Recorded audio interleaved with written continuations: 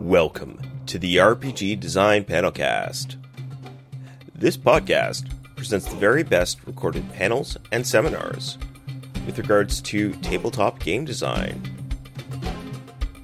This episode has been made possible thanks to the excellent folks behind Breakout Con 2017 in Toronto, Ontario. Episode 117. What's up in tabletop gaming? Recorded at Breakout Con 2017.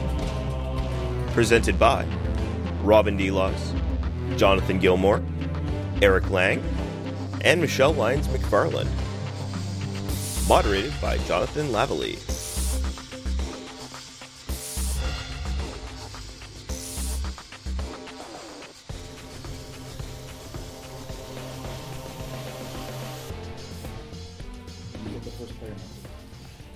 You do.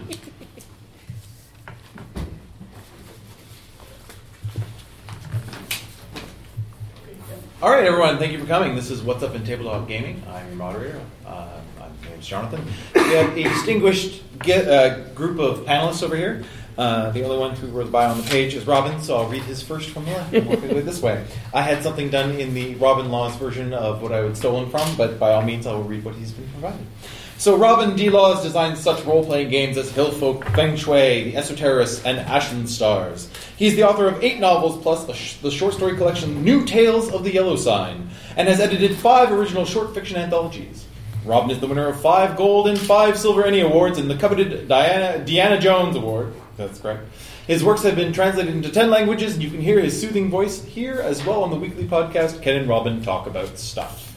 And sometimes Ken and Robin consume media. To his right is Michelle Lyons McFarland, who is IGDN president, developer for Onyx Path on the Dark Ares series, and a person who has worked on probably more games than you would care to count. She is currently has her own company as well, Growling Door Games, where she's produced her Shakespeare-esque game, A Tragedy in 5 Acts. Then moving to the right, there's Jonathan Gilmore, pushing the envelope of how stories interact with board games. He is one of the designers of Dead of Winter and the recently released Wasteland Express.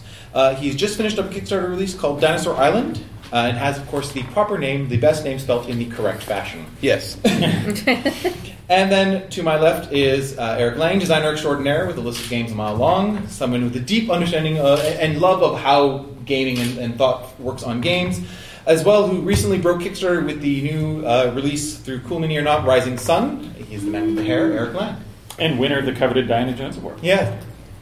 Is it Diana Jones? Isn't it Deanna Jones? Because it's from like the Indiana Jones. Yeah, but we don't admit to that. Okay. It's Diana Jones, apparently. Yes. All right. So what I always feel is a better thing is because this is very much a Q&A kind of thing. So if people have questions, put your hand up. I will moderate and point out people, and then we can pass it to our panelists. So does anyone have any... To sub-moderate for a moment, do we want to have opening statements on the state of the industry? We could totally do that, yeah. So as the sub-moderator has said, let's start with that. So, Robin, if you want to write a quick statement on the state of the industry. The state of the industry is strong. Gaming has, I think we're in an interesting pattern now where we are sort of consolidating our strengths, and I think the interesting area of growth now is in events like this, is in infrastructure, where we had a great sort of burst of rejuvenation on all levels, first from the advent of the board game revolution, of the increasing popularity of sort of first of all German-style board games, and that has widened out into an incredible thing. Kickstarter comes along, allows tabletop role-playing games to once again access an audience and now access them on a level that allows us to awesome them up wildly and circumvent the kind of broken down retail distribution system that had existed up to that point. And as more and more people are discovering gaming, particularly through the internet, people are coming in from all directions now. All sorts of different people are entering our hobby, and now we're seeing the fruits of that with being able to, fill an event room here. So that enables an incredible creative opportunity, because whatever game you want to make, there might be an audience for it, or you might be able to build an audience for it. So I think the golden age of gaming is continuing, and any threats that we face are external. The world might be in trouble, but gaming is pretty. Right, Michelle. To kind of build on what Robin said, I think that the state of gaming is actually super awesome right now. And I think it has room to improve, which is really exciting. I've been working in the industry since 2000, so I came in like at the beginning of the D20 boom, which is where I started freelancing. And so I've seen, rises and falls. And overall, I think that this is a time of really kind of unprecedented variety and the ability to be successful in that variety. Between the bar to publishing is low, and yet you can get a really good product out. The tech has come along in ways that make it so much easier and nicer to get a game that's good and polished done and get it to consumers who are able and want to use it. That it's really unprecedented, and it's really exciting. So that's... Jonathan. I've only been in the industry for 4 or 5 years now, so I think I'm probably the least qualified to talk about it. But I think that, you guys are both correct that, there's a continued insurgence of fantastic games. There's also a surge of mediocrity, not just in this industry, but other ones too, where there's a lot of games coming out, and now just designing a good game isn't enough. Like, for a game to be successful, it has to be a great game. And I think one thing that competition is good is it drives designers to do the best game they can, but I think it also means that there's a lot of just okay games coming out, and okay usually doesn't warrant a second play. Yeah. Eric? I agree.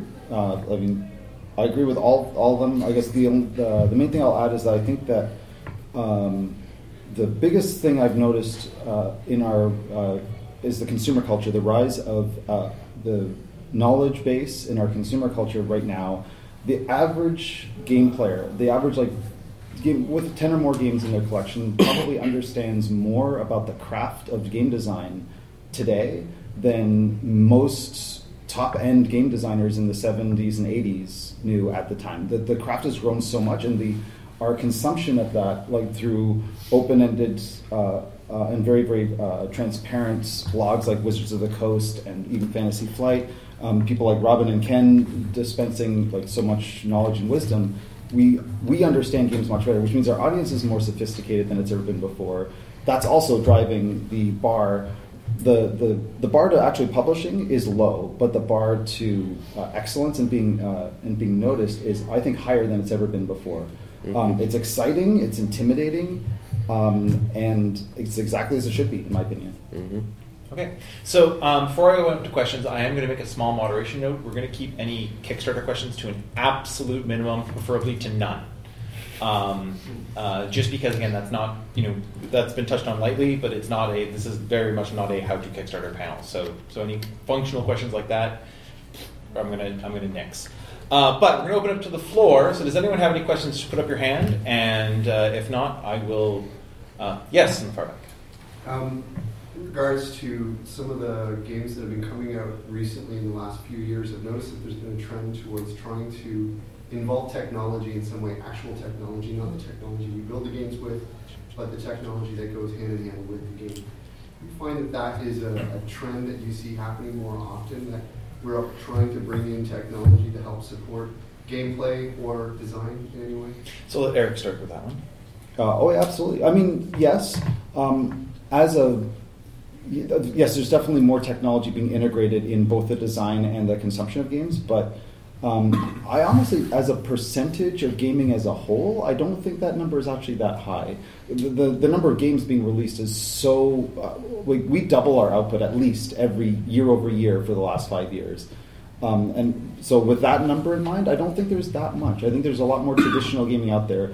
We're still at the point right now where integration of tech into the very fabric of the game is still a little bit bleeding edge.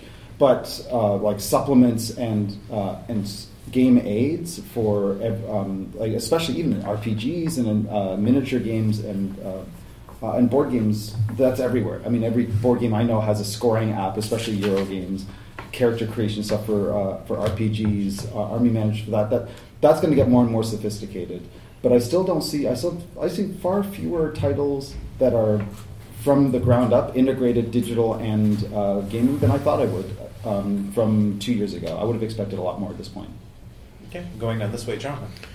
I think as a player, games that do that, like XCOM or Manchester Madness 2nd Edition, do it really well.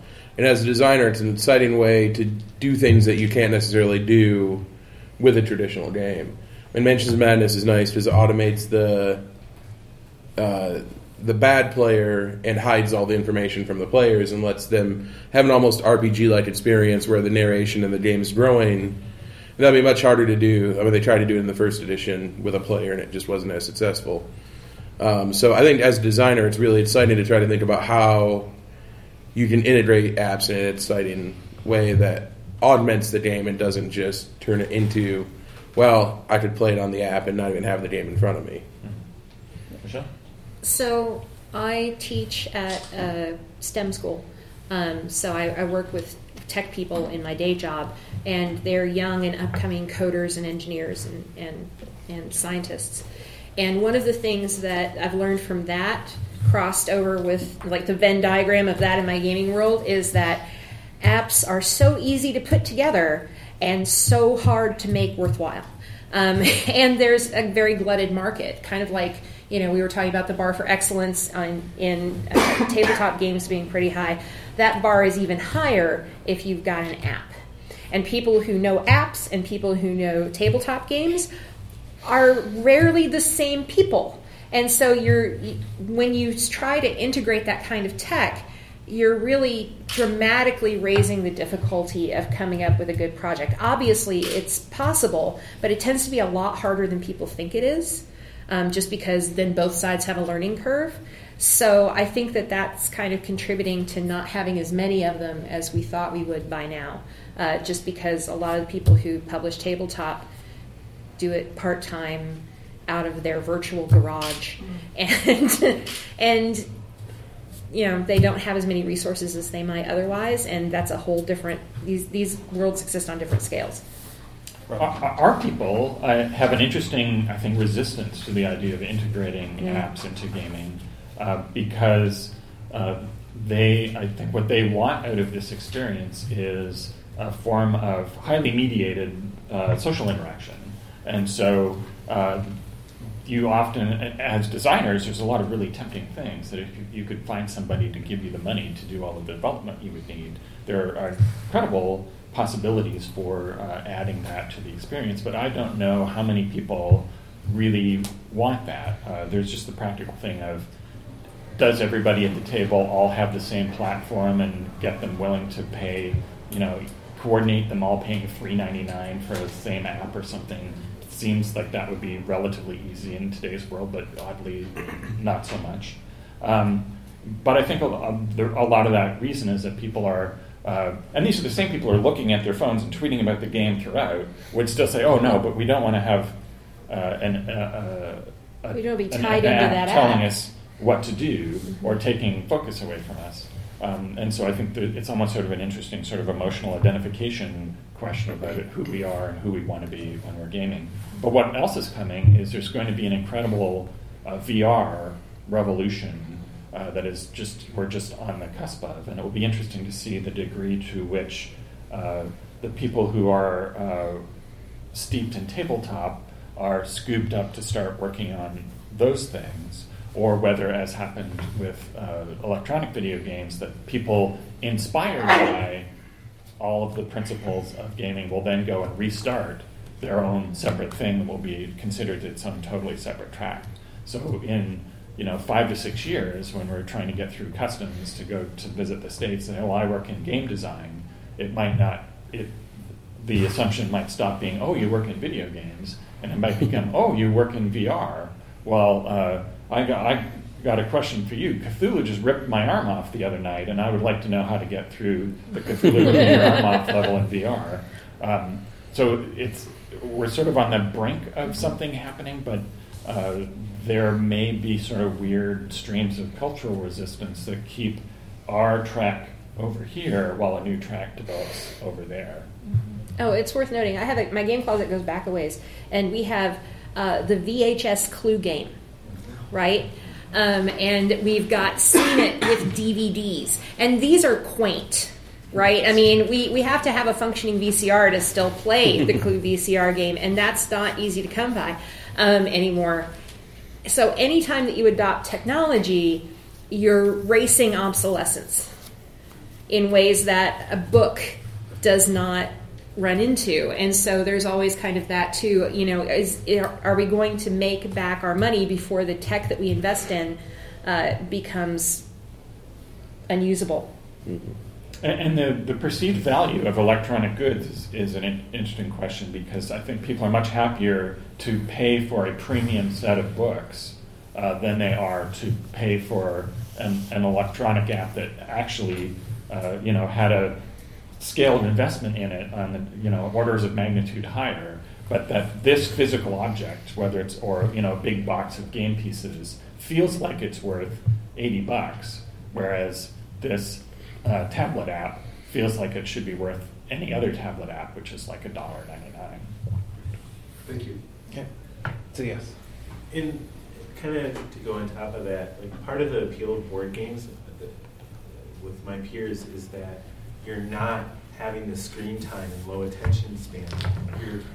You're communicating with people, and with the explosion of VR, don't you think a lot of people, at least this community, will shy away from that? I know Mansions of Madness is fantastic, but so I'm just going to stop you just because that's the question right there. Is do you feel like I'm going to throw it back to you, Robin. Do you feel that's kind of something you covered because yes, I think you're absolutely right that there's going to be the biggest resistance to playing tabletop role-playing type things on VR is going to be from established role players, and that there might be an entire other new crowd of people who are having Cthulhu rip their arm off in a new, exciting 3D way, and those streams may or may not intersect.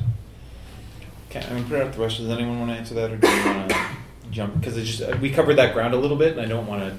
I want to see if we have other questions. I mean, I think with apps, it's important for it to be unobtrusive. Like, one of the nice things about Mansion of Madness is it's off to the side. Like, it's not one person looking at it. It's at the end of the table, and you focus on the board in front of you, then you look at that, and you're going back and forth. So I think that portion of it, or like in XCOM, it's one person's job to do that, and it's like an interactive board. So yeah, it's a big topic. We can talk about it for hours. Just to make sure that other stuff is covered. So throw it to the floor. Are there other questions currently? I have a different question. Well, I don't see anyone else with their hand up. So if you can just give us the question and. So, do you, in the future board gaming, do you guys see legacy games coming out at a faster clip? I know it takes forever to produce these. And in what sort of games do you foresee these coming out at? Okay, so I'll throw those to the two board game people we have here. So I know currently, personally, about 22 legacy games in development right now that we'll see within the next 2 years. I was going to see an evolution of it too. Like, it's not just going to be exactly like it is right now. It's going to be taking small portions of it. Like Friedman Freeze did Fabled Fruit, which is a different take on a legacy style game. So I would not count that. Like, I'm talking about like physically full on change the product. Yeah. So interesting. I actually put those kind of games in a bucket, different bucket. So we're talking about games like Fabled Fruit or Mechs vs. Minions or stuff where you have. You don't change the game permanently, or the Harry Potter deck building game. You don't change the game permanently, but they do sequester part of the content of the game, where you get to open it piece by piece. I mean, nowadays, because we're gamers and we love putting labels on things, we've called that discoverable content, right? Okay. And that is, I actually put that in a slightly different bucket, and we'll see a ton of that. Almost, it's funny at this point. I would say most of the publishers I talk to or work with, when we're talking about games a little bit, hey, do you have what kind of discoverable content is in this game? Sometimes before knowing what the game is. And like both conversations I have now within the last 6 months or a year, when I talk to a publisher and they were asking about a new game, they'll now is it cooperative as well as competitive? That was the last few years. Now is it legacy? What legacy stuff can we do? I do think there are a lot coming. I do think that I believe, in my opinion, I hope I'm wrong, I really do, but I believe that we've already hit a little bit of fatigue with collectively with a particular type of legacy game, because right now we're hitting that ceiling of where the general game market's considering just disposable games, and even though most of us don't play games in our collection more than 5 or 6 times, the idea that this game has a limited number of plays in it is very off-putting to a large percentage of the market. They buy these things as items for your shelf that is supposed to last forever. Rationally speaking, I don't care. I'd play every game 5 times maximum. I'd love to play more of these. But I am starting to see some resistance to the concept already. I do believe, in my opinion, of the 22 some odd games I see on the market, I think most of them actually won't do very well. Again, I hope I'm wrong. Jonathan? I agree with what you're saying. I mean, I think of the ones that I know of, it's difficult. I think what Pandemic Legacy did really well is it took a game that people were already familiar with and added that to it. Right. Well, a a lot of this is like take games that more than 5,000 people know, Legacy. Yeah. So I'm actually going to kind of modify that and pass it over to our 2 predominantly RPG panelists and say, is there a particular thing that you think that is happening now that is maybe hitting that wall, or is like that, that kind of saturation wall, or that people are having an issue? Or is there something coming along that's a thing that is exploding and people want to see more of? Well, first, as an administrative note, and whenever we do this panel, we should start by asking Eric, what's the new buzzword that they're asking you what your game is? It's true. I'll remember that for the next time. That'll be the stage, right. Where I think there's a lot of energy in the Empowered by the Apocalypse space. Yeah. So as soon as they run out of genres, people will have to move on to something there. But that's a high-class problem for Are you talking money. about the...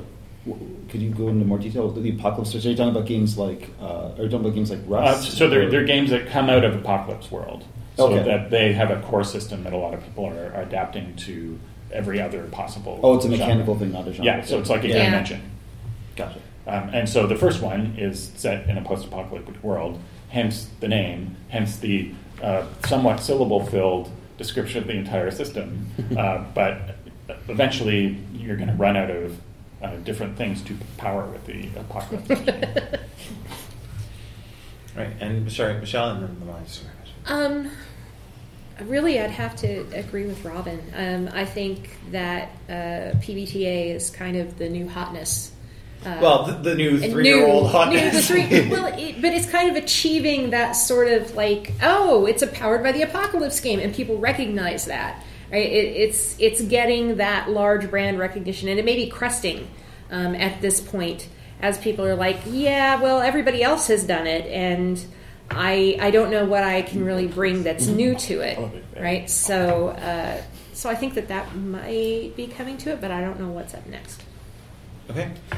So question, and then in the back. So with the legacy style game, do you define the legacy style game as the one where like Pandemic Legacy or Risk Legacy, where you have your limited number of playthroughs versus like I think it's called Charterstone, where you have your limited number of playthroughs where you modify the game, and then you've basically created a new kind of game, like your own version of like a worker placement game? Well, technically, you can continue to play Risk Legacy and Pandemic Legacy after the last game. Technically, the original, Okay, fair. the original value proposition. I hate using that term. I apologize,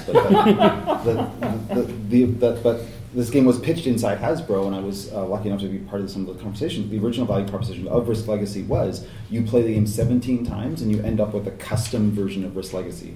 So that is.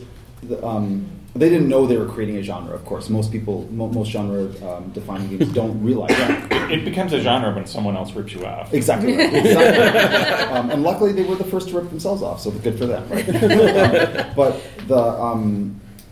so I wouldn't define the limited, the disposable nature of it as that. I wouldn't say that's a defining characteristic of what Legacy is. That's just that's an effect. That's an effect of the game. But like I think it's still such a new genre. I hate to try to put it into a box, but the broad idea of what makes a legacy game is that the act of play in any given session of the game has real dramatic and game-altering effects on future plays of the game.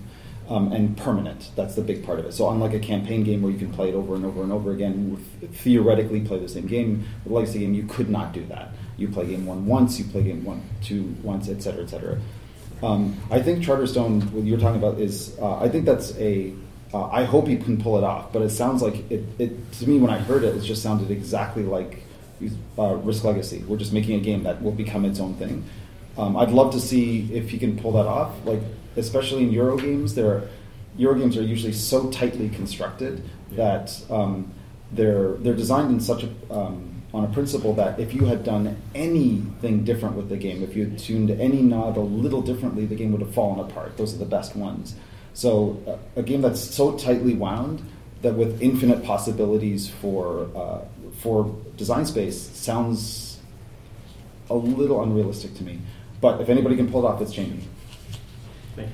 Jonathan, you have anything to add? Or? No. Okay, just to, again, because of the board game question, I'm going to kind of throw something similar, but instead of it talking about like a defined kind of one thing, there does seem to be a larger number of adaptable systems for people, because I remember when we started, there was the open license, the OGL for D20, and then that was kind of it. And now there's the OGL, there's Fate, there's I still think Cortex is still under technically an open license, and Powered by the Apocalypse. And Gumshoe and Drama System are both open. Right. So with this kind of wider options of people to be able to create their own games based off of these systems, do you see, like, again, we talked about Powered by the Apocalypse, but what other ones are really kind of maybe in focus or becoming because I know, like, if we took a Gumshoe, there's now all the wide variety of Gumshoe games, like, I mean, Ashen Stars and Network Agents. And those are all produced by Pelgrane.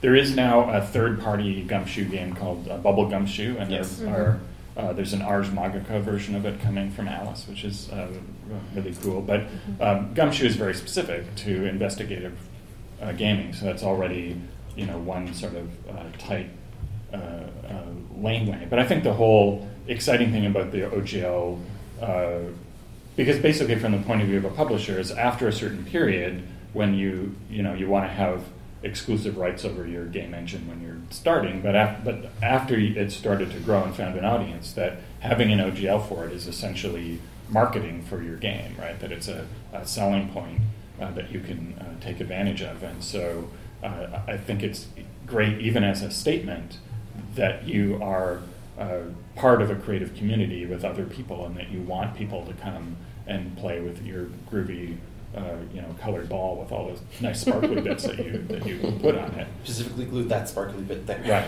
and so it'd be interesting to see that. The closest to not doing that is Savage Worlds, which is very popular, which has it's not an open license, but it's an easily acquirable license if you're willing to contact Shane, and I think there are minimal hoops to jump through there. And so I think it's just going to, the next person who comes up with a cool game engine and wants to keep it exclusive to themselves is going to face a difficult choice of, well, actually it's probably more of an advantage to open this up, even if I have an emotionally proprietary sense over it. Oh, Robin had me groovy, shiny, sparkly. Yeah. So, Michelle, what do you feel about? Robin's covered the big ground of that, but in particular, because we look at Gumshoe, and Gumshoe actually has a few outside ones. I know Fate has that as well. And Powered by the Apocalypse is the big one that kind of everyone kind of grabs. What do you feel about the about those other ones that have that haven't seemed to quite have the same reach? I think. So looking back at D20, when we had the OGL and everybody made their game a D20 game, they weren't making it a D20 game because D20 fit everything that they wanted to do. They were making it a D20 game because everybody knew how to play it, and it was a chance to play in that sandbox. By having all of these different licenses, we're kind of like building separate sandboxes, right? But also there's kind of an expectation of a wider familiarity on the part of players than there used to be, right? It's not necessarily the case that every time you go to a new game, you've completely got to teach your group something new because they will have never played anything but D&D or Pathfinder. I mean, now you can say D&D or Pathfinder, and that was not true 10 years ago. I think 10 years ago. Jeez, I've lost my Well, even if it was timeline. 10 years ago, 10 years ago, the Pathfinder, some people would be like, what's that? Yes, that's true.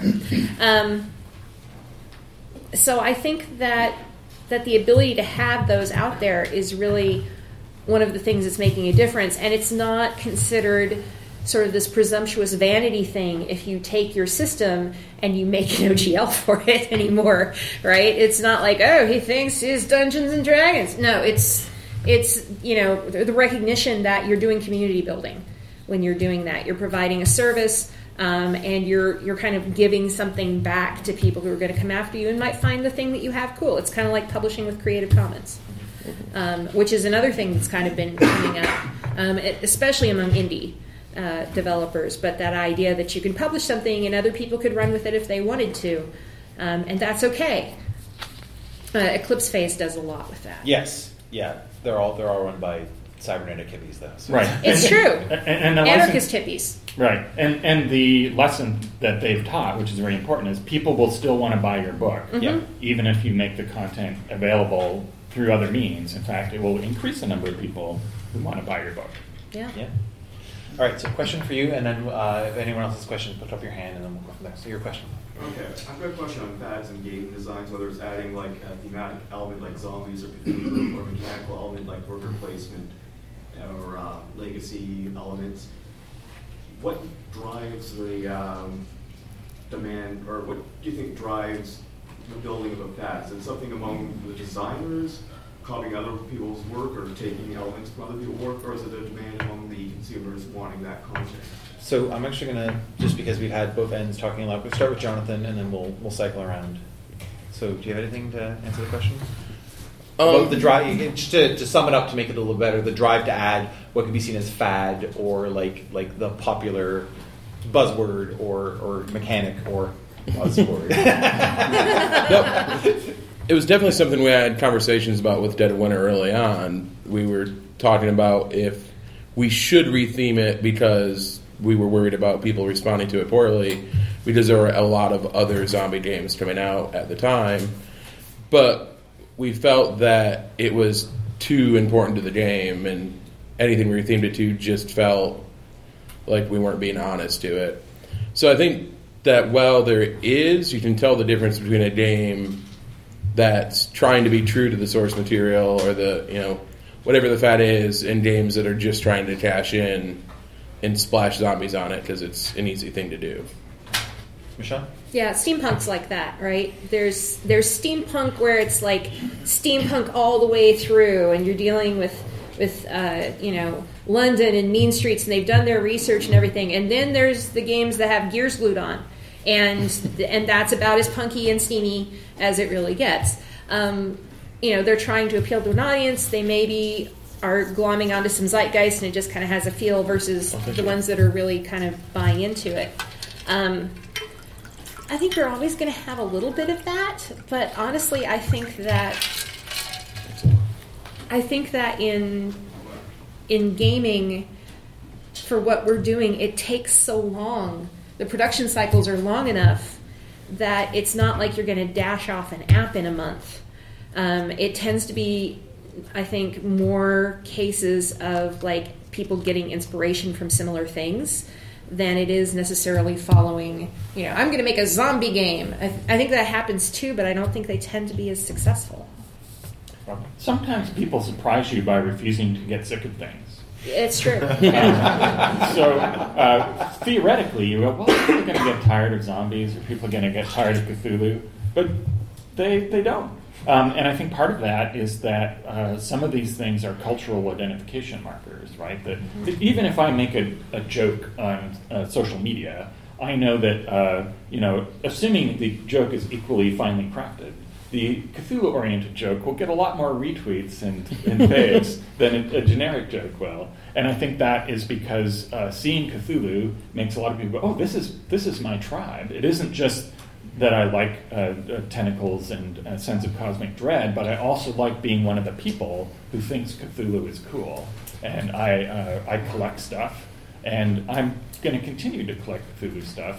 And so if you know that there are that pool of people out there who have their desire for trend X has yet to be satiated, and you also really genuinely love that thing, and you're saying, oh wait, here's a version of zombies that nobody has quite done before, of course you're going to do that because there are people who are looking for that thing. And the examples that you can actually point to in terms of theme of where people have permanently become disinterested in something are kind of slow. In the mass market pop culture, things kind of go fallow for a while and then pop up in another generation, right? That the original Pokemon kids loved Pokemon for a while, then you stopped caring about Pokemon, and now the Pokemon kids are all 30 and 40, and they're hunting Pokemon on their devices, or the Teenage Mutant Ninja Turtles, they go fallow, they come back. So if anything, it's more sort of a cyclical thing in there.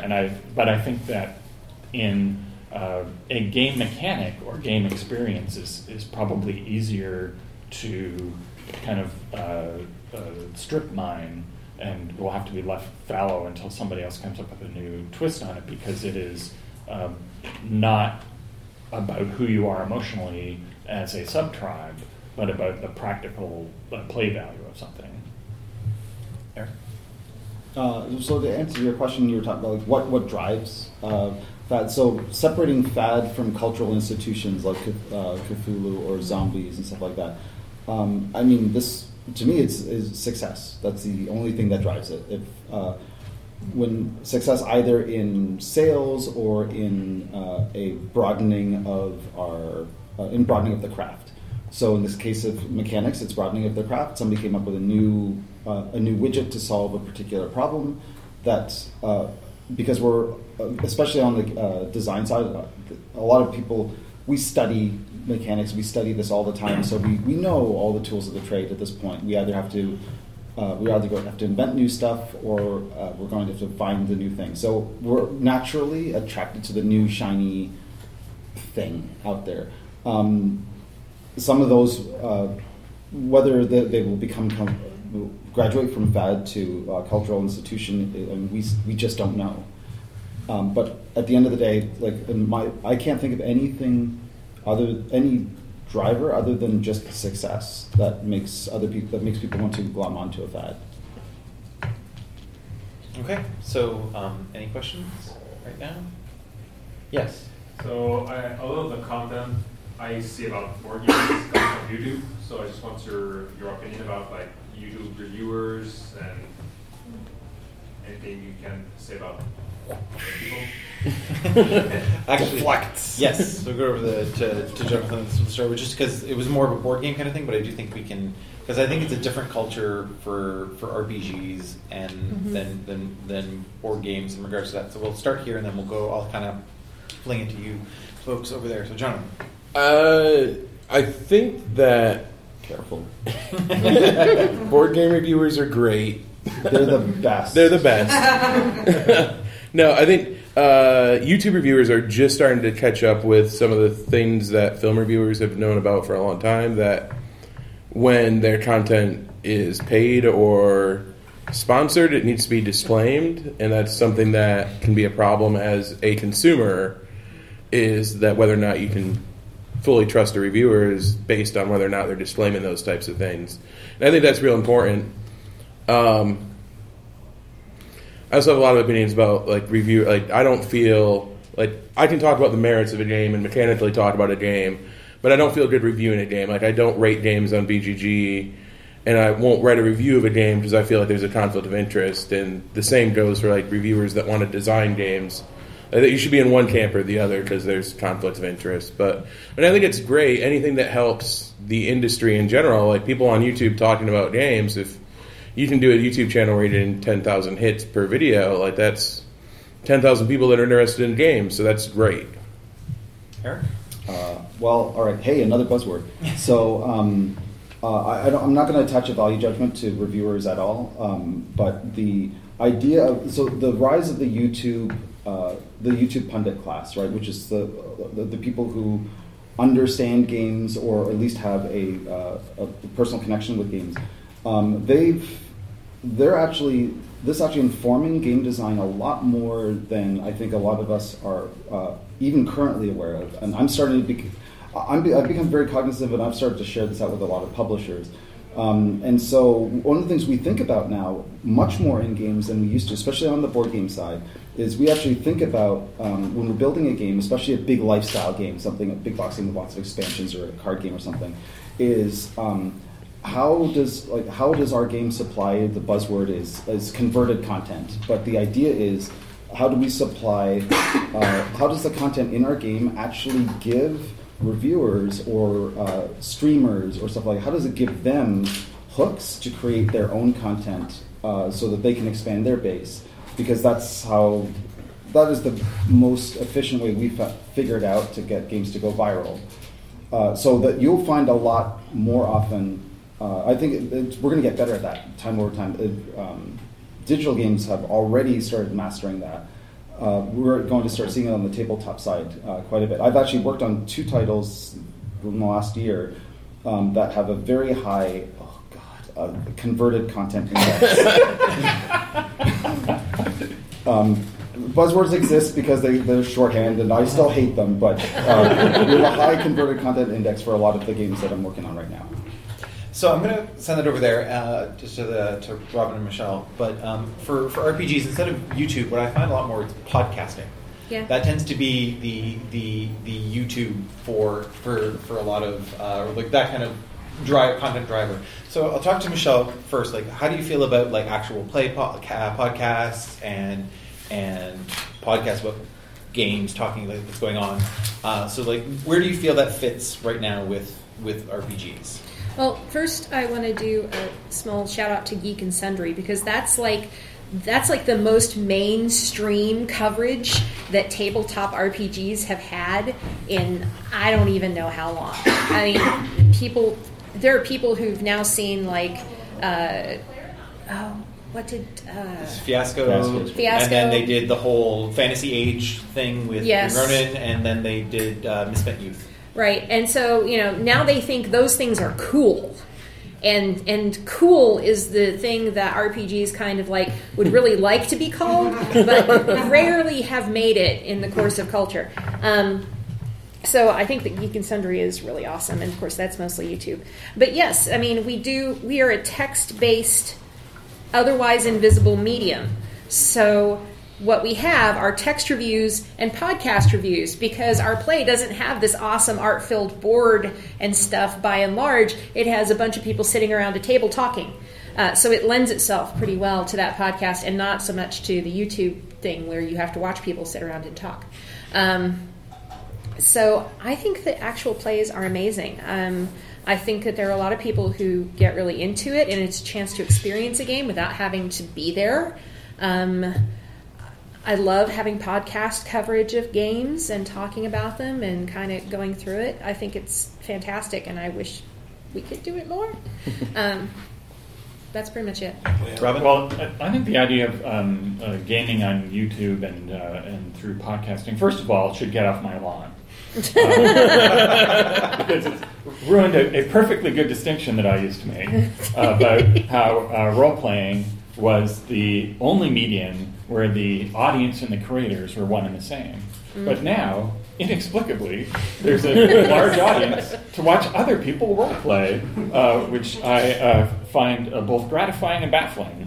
And there are actually a lot of people playing games, like they're recording their online games and putting it up on YouTube, and people are watching that. Mm-hmm. And I love that and don't understand why you would choose to consume that in that medium. Just why, the same reason I don't understand why people who want instructions on how to do a simple fix of their computers would watch a YouTube video of a guy mumbling about it for 5 minutes instead of like 3 lines of text explanation. But we're now getting to the point where there are star groups of role-playing groups where other people show up to listen to them, or like there was a big live event. at Gen Con, where people went to see their favorite streaming role-playing group live. So that's an incredible opportunity for us to show off our games. And the important thing that it does is it gets you past that. How do you explain to people what the heck a role-playing game is without having them play a role-playing game, right? And these are now extended 4-hour-long versions of the obligatory how to play a role-playing game section that you have to write in every new core group. So, so it has all sorts of weird implications of there being like a star system of role players, but it's part of that thing that we talked about at the beginning. It's growing the accessibility of our hobby because now we have that thing that explains what the heck it is that we do. Yeah, and it shows why it's fun. Yes. So Eric has one follow-up. I do have a follow-up. For one of the things that, in my opinion, the biggest boon of the YouTube generation is not actually in the reviews. While of course I condone reviews, I love them, they're awesome. But but the biggest boon that they're getting is in the tutorial field. People like Rodney. Oh my God! I almost said Rodney Dangerfield. Him too, though. No one mentioned that. I do not. Yeah, Rodney Smith, who gets no respect, who does Watch It Played. I don't know if you guys watch It Played. It's like, the biggest barrier, especially for tabletop games, right? The biggest point of friction for these is always how do you get people to learn how to play. Most people cannot learn how to read rulebooks and subsequently complain that rulebooks are terrible, which they're right in most cases. But watching people play, especially people as eloquent and awesome as Rodney, to teach them how to play is almost completely erase the learning curve for big box games. I actually attribute the success of my biggest box sport game right now. The best-selling game I've ever done is a game called Blood Rage, we did about 3 years ago, which is a big box game. It's a complex game. I'm baffled by how many people have come to me and said, "No, it's an easy game." Like people who don't play games, gateway gamers come and say, "No, easy game to learn." A lot of them have Watch It Played. I designed the game in a way that I thought it would be intuitive and accessible, but it's still a big box game. I always think my games are complicated and inaccessible, but I have to credit YouTube for that. Okay, so question over there, and then, so we have 5 more minutes left, so we'll grab that one and we'll see how quickly it goes, and we'll go from there. That's it. Wow. So I'm just more curious about the state of more specifically independent game design. You know, like any industry, anything that has a growth like this brings on more people hitting the industry and more companies, more conglomerates hitting the industry, and it becomes almost a bit difficult to really sort of stand out and really find that audience. Where do you feel the industry is on that front? Okay. Fast, and then we'll let I'm Michelle. like the opposite of independent, I think, anymore, so I have no... So Michelle, let's All right. So the great thing about indie games is it's easy to, there's a low bar these days because you could do so much of publishing yourself, and you can go to PDF and you can find sales. And that's actually been true for a while. What we're starting to see, though, is because we do have so many OGLs, right? So people who have an idea but aren't that big into game design yet, they don't necessarily know what they're doing, can find a system that they can glom onto that already has an audience, right? So that's been really helpful. And then we're seeing things like the Independent Game Developers Network, where multiple developers are actually kind of helping each other, and doing sort of a group effort to get publicity, to get their game out there, to help show each other's games, to help learn the business end of things, which is always a learning curve. Just group discounts for certain things that they could go in on, and yeah. So we help with convention support, all that kind of stuff. But I think you really have to ask that question again, like, what do you mean when you say indie?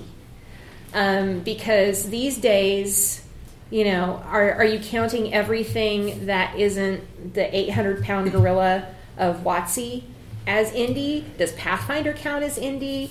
If your book is big and has a lot of art, does that count as indie? I mean, you kind of have to quantify that. And we're rapidly getting to the point that, like, okay, so maybe WotC and Pathfinder and Paizo don't count as indie because they can have their own cons now and whatever. But does that mean that everybody else is indie? And if everybody else is indie, what does that even mean? So I don't know. Indie is a kind of a difficult term, despite the fact that I'm president of an organization that starts with indie.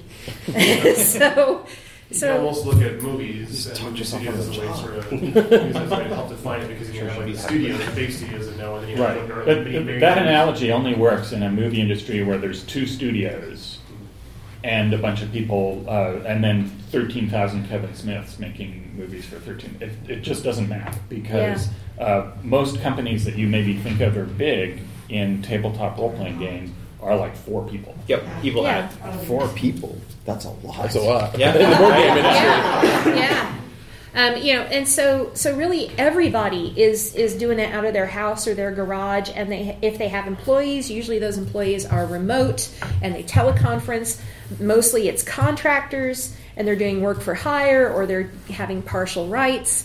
So it's all of us kind of doing it in this distributed network of people that like get together for certain jobs and then get together with other people for different jobs.